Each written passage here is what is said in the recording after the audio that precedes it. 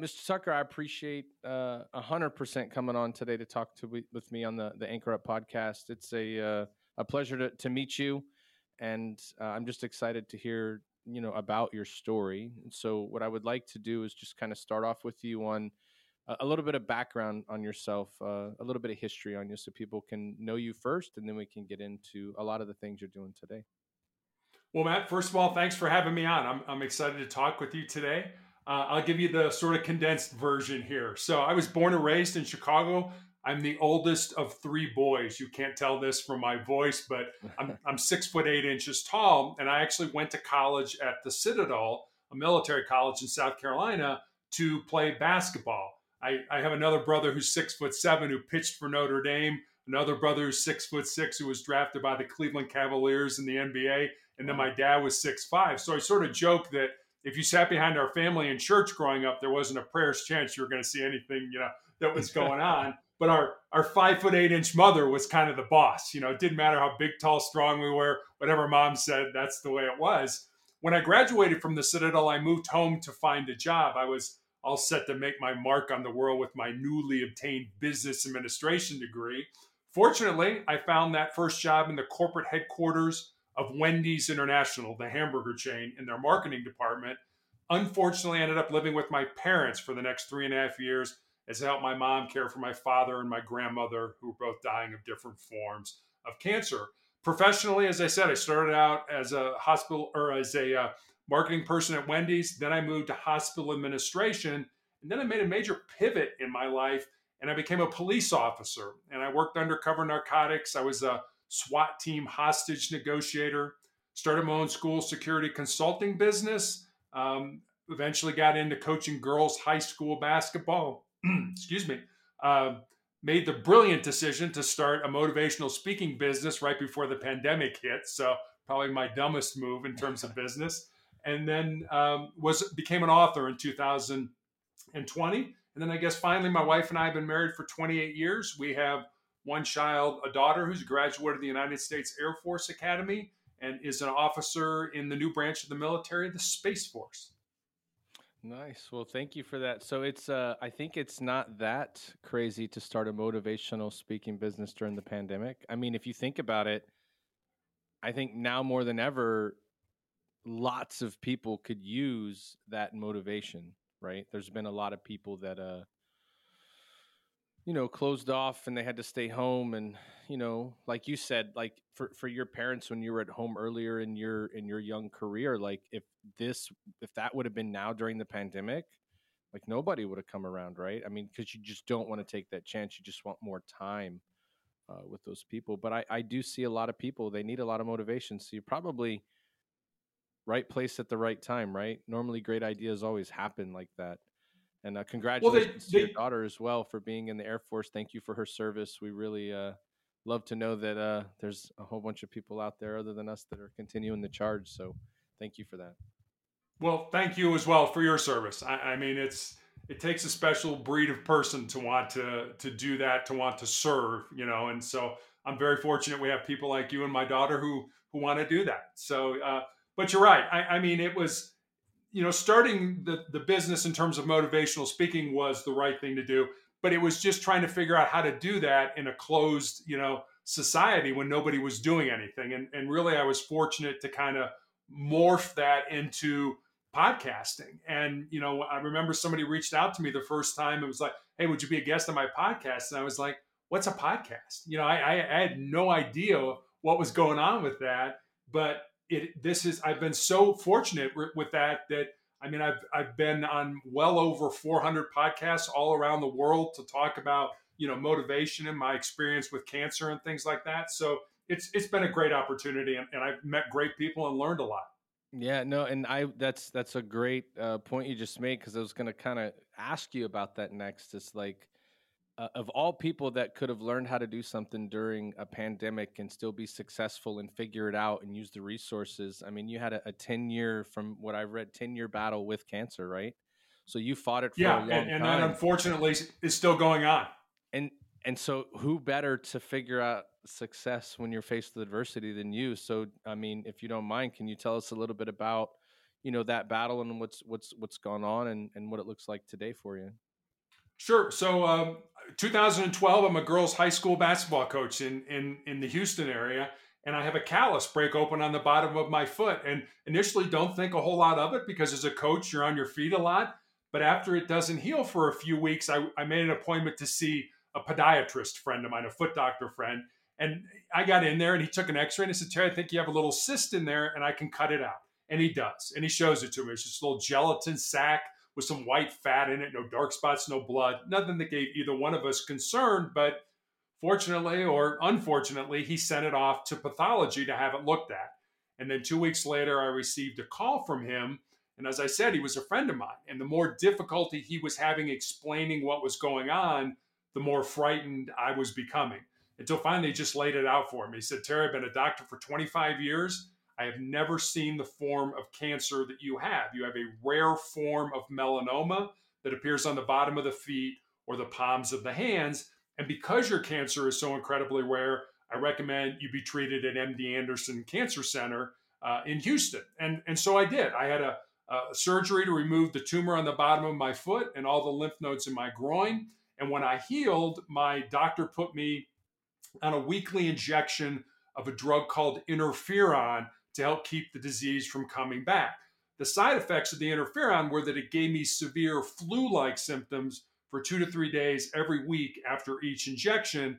And I took those weekly injections for almost 5 years. So imagine having the flu every week for 5 years. And that was not a cure. That was, as my doctor said, we're trying to kick the can down the road to buy you more time for more therapies to be developed. 2017, after I'd been on the interferon for about 5 years, I ended up in the intensive care unit with a fever of 108 degrees, which is usually not compatible with being alive. And that was just the toxicity of the interferon. So I had to stop that. And almost immediately after stopping the interferon, the cancer came back in the exact same spot on my foot that had presented 5 years earlier.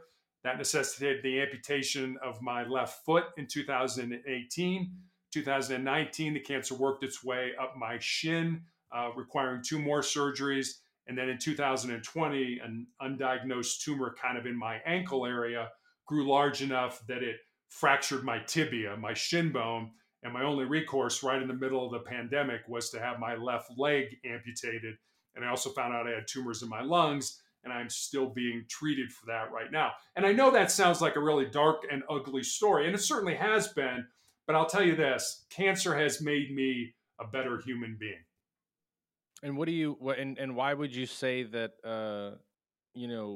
that experience has made you better? Like what do you can you help people, cuz a lot of people will say I went through this horrible thing and it made me a better person. And I think it's always interesting to get everybody's individual take on what you mean by that. Like how did it help you? I mean, it helped me in so many different ways. I mean, we're all going to experience pain in our lives. And it doesn't have to be cancer pain or even any kind of an illness. It could be, you break up with your boyfriend or your girlfriend, or, you flunk a test at school, or you don't get the promotion at work that you believe you deserve. Pain is inevitable in our lives. Suffering, on the other hand, that's optional. That's what you do with that pain. Do you use it to make you a stronger and more determined individual, or do you wallow in it and feel sorry for yourself and want other people to feel sorry for you? I mentioned that I had played basketball in college. So I started playing, part of a team, being in team sports when I was 9 years old. And I played all the way up till I graduated from college. And I think one of the things that team sports teaches you is the importance of being part of something that's bigger than yourself. And I'm sure you can relate to this being in the military. As a soldier, an airman, a sailor, whatever it is, you're part of a team. And you realize that if you don't do your job, not only do you let yourself down, but you left, your teammates down, your coaches down, your fans down, etc.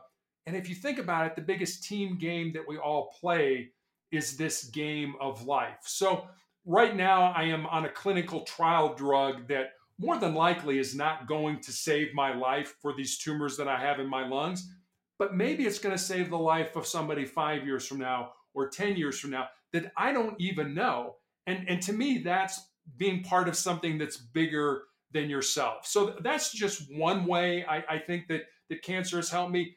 And just being able to tell my story and let people know that, this whole thing about, instead of running from pain, embrace it, use it, flip it inside, burn it as fuel, use it as energy to make you a stronger individual. So I've been able to sort of tell my story and hopefully help people along the way that are like, oh, I could never do that. And I've had people say that to me. It's like, Terry, I could never do what you did. And, Sure. and sometimes I can be sort of a smart aleck. And I'm usually saying, yeah, you're right. You can't, because you've already decided in your mind that you can't do this. Your mind can only hold one thought at a time. Why would you want to make that a negative thought?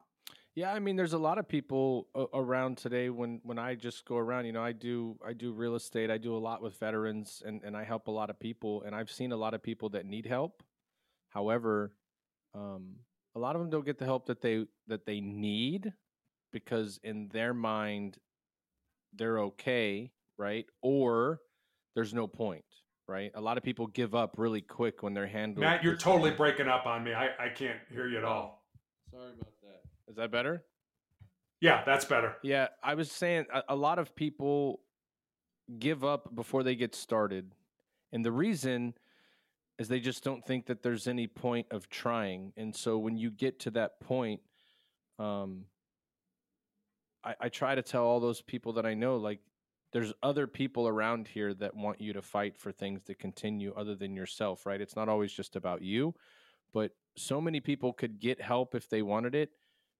For whatever reason, they just don't want to get the help, or they feel like if, coming from a military background, a la coming from a sports background, athletes, military members, first responders, and you were a police officer, you know this very well. They don't want to ask for help, because if I ask you for help, that means, probably the worst, choice of words is I'm weak in that. Like I'm not that person. I'm the person that's always here to help everybody else be better. So there's no way that I can ask for help. And I think it wasn't until I got way further along in my career in the Navy that I realized that there was becoming a change. And I think we're seeing that change now, is that people are being encouraged nowadays to get help. Whereas when I was younger, and probably when you were younger in the police force, don't ask for help, because then you won't get promoted or your career won't, go further, And so, I mean,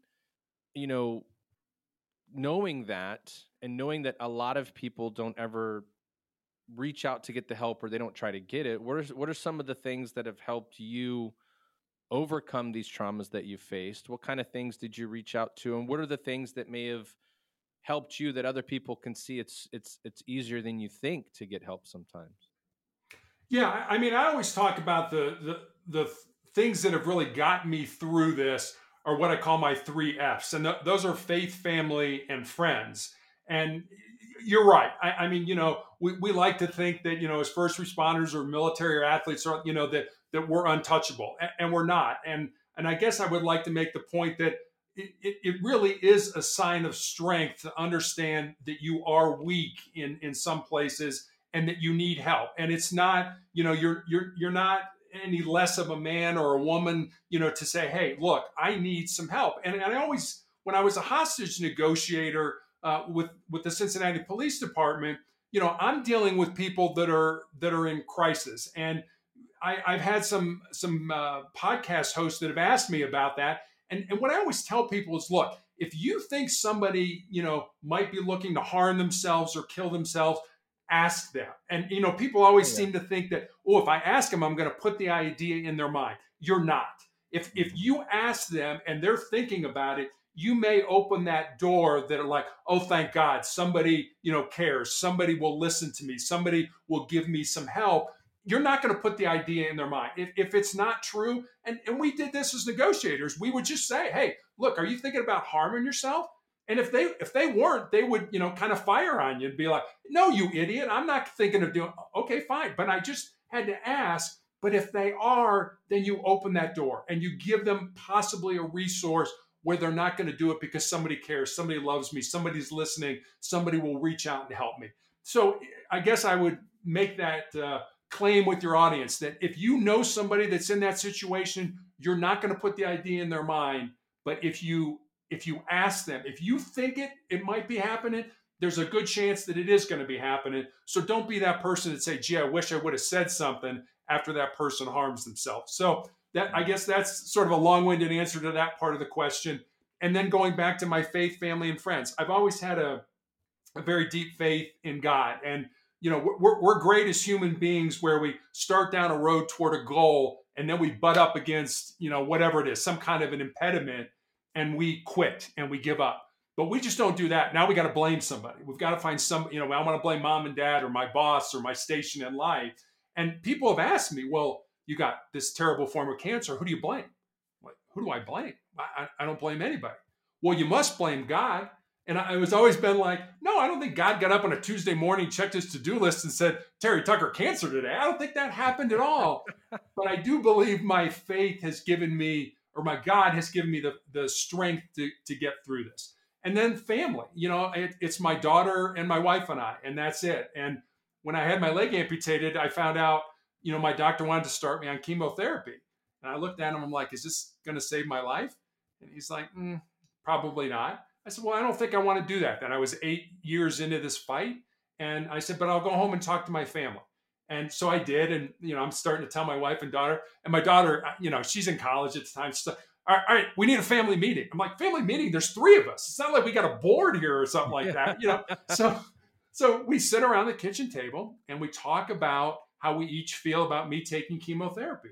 And then my daughter's like, all right, let's take a vote. How many people want dad to have chemotherapy? And my wife and my daughter raised their hand. And I'm like, wait a minute. Am I getting outvoted for something that I don't want to do? But I remembered back when I was in the police academy and our defensive tactics instructor used to have us bring a photograph of the people we love the most to class. And as we were learning different techniques to defend ourselves, we were to look at that photograph because he reasoned you'll fight harder for the people you love than you will fight for yourself. So I ended up taking chemotherapy, not because I wanted to, but because I love my family really more than I love myself. And then finally, friends. When you get a chronic illness or a terminal illness, you really find out who the people are that will support you in your life. And I guess I'll leave you with this because I've done this. How many times have you known somebody was going to go in the hospital, even if it was for something positive, like they were going to have a baby or something like that. And what do we always say? Hey, if you need anything, let me know. Well, guess what? I'm going into the hospital to have surgery. I don't have time to figure out how you can help me. If you really want to help me, get involved. Don't sit on the sidelines and pretend you're playing in the game. No, that's a good point. I think coming from the military and being in a military background, I look at a lot of guys that I know. I reach out to a lot of guys. Matt, I'm losing you again. Oh, sorry. I don't know what it is today. Is that better? Let's see here. Is that better? Good? You're frozen on me. I don't know if you can hear me. What about now?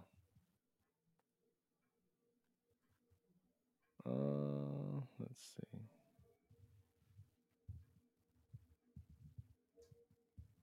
How about now? That's better. Okay, yeah. I was going to just say, I have a lot of buddies that I was in the military with that I call quite often just to say hi. And then, we're not always the best with answering messages and doing things like that, but there's a couple of people that if I get something from them, there's an immediate answer. There's an immediate call. Just if it's like, hey, what are you doing? Call them, be like, hey, what are you doing? Because you just, you never know. And it's just good to know that, when you have people in your life that care about you that much and you listen to them, you see that you're able to get through these things a lot better because you have that support, right? I think the problem is a lot of people. Yeah, we do. We need each other. I mean, I go back to the Bible with, the Genesis chapter where, God made man. And then God realized it's not good for man to be alone. And so, I put man to sleep. I take his rib out. I make woman. And I don't think that's so much about, a man and woman, the union between a man and a woman, as much as it is we need each other. We're not good individually. And I always tell, especially young people who kind of think, hey, it's all about me. I got news for you. You're unique, but you're not special. We all have unique gifts and talents, but you're not as special as you think. And individually, you can't do anything. Collectively, we can do anything we set our mind to. So I really think it's important that we do come together and support each other. And I really think that's kind of what our mission, regardless of what you do for a living, our mission should be to serve our fellow man and to make their life as good as we possibly can, because that helps us to have a positive life as well.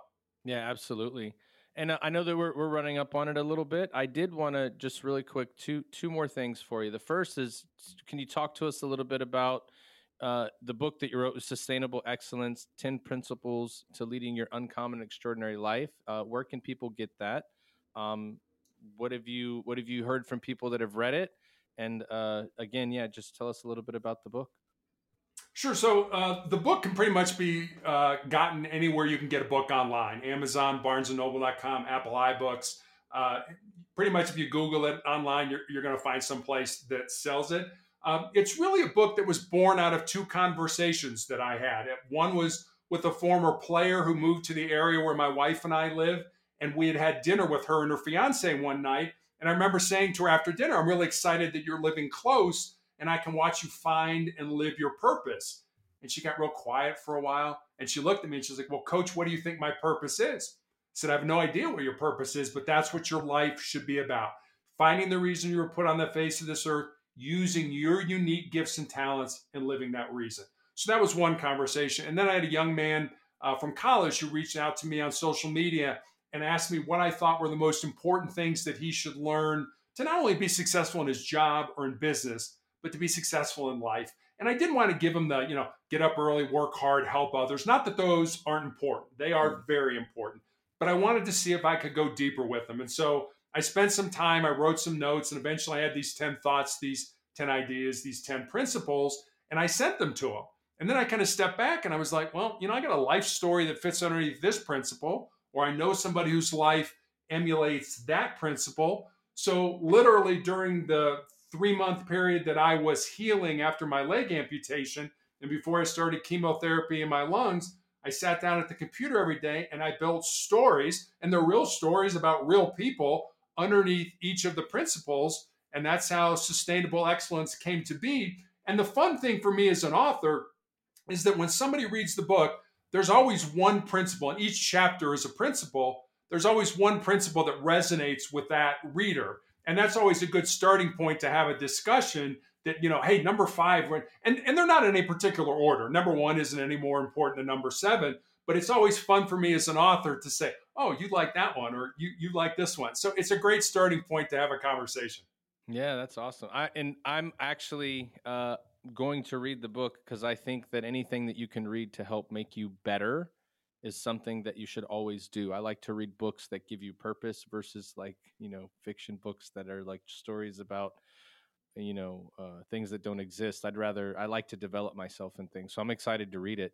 And then the Thank last you. thing for all of our listeners is what's next for you in your life. I know that you're still fighting every day. You're still helping people every day, but what kind of things are you looking to do next in your life that people can just learn more about? I guess a couple things. Doing these podcasts, they give me energy, they give me motivation. So I'm enjoying that. So I'm going to continue to do that. I'm going to start a membership program. Enough people have reached out to me and said, "Hey, we would like some more, maybe some more in-depth things on your book and some of your life experiences." So I'm going to start that. And then the other thing that I'm looking to do is, when I wrote Sustainable Excellence, it's a book about success, how we can be successful. And I think I'd like to write another book that also begins with a word or with a letter that S, and that's significance. Success is what we do for us. Significance is what we do for other people. Now, don't get me wrong. I think you can be successful and significant, but I think I'd like to write a second book that kind of explores more how we can be significant, or how other people have been significant in the lives of other people. That's amazing. Well, Tara, I tell you, I appreciate the time that you gave me today. I enjoyed talking with you. I feel like I could talk to you for hours and hours and hours because you have just, a great energy about you. And I can see now why, a lot of people want to learn from you and hear your story because despite everything that you've been through, you're still smiling. You're happy on here. You're, Yeah. you're excited to help people. And there's not a lot of people that do that nowadays. So I just want to, first thank you for doing that. I think that's very admirable, and it's encouraging, and it motivates me to go out and do more things, right? Like, how bad could it be for me if someone like you that's had all this adversity and you're still battling and or is out here working and grinding every day?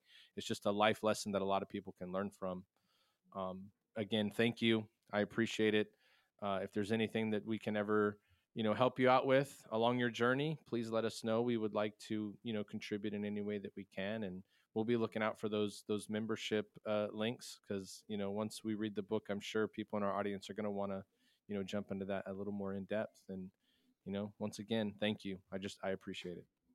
Well, thank you for having me on, Matt. I always say it's nice people like you that allow me to come on and tell my story. And hopefully, between our conversation, we're going to make a difference in somebody's life. And if we do, today's been a good day. Yeah, absolutely. Absolutely. Well, yeah, thank you so much. And again, thank you for your daughter's service. Thank you as well for your service to our communities. A lot of first responders and police officers, EMS, dispatchers, a lot of those people don't get a lot of that recognition that the military gets. But to keep our communities safe, it started with people like you. And so I just wanted to really acknowledge and thank you for that as well. And you're welcome. Thank you as well for your service. Yeah, no, I appreciate it. And then, as always, just like and subscribe. We're going to be on YouTube. We'll get the link sent out to you so that you can share with everybody as well. And I'm just interested for people to hear it. And again, thank you so much. You're welcome. You have a good day. You too, sir.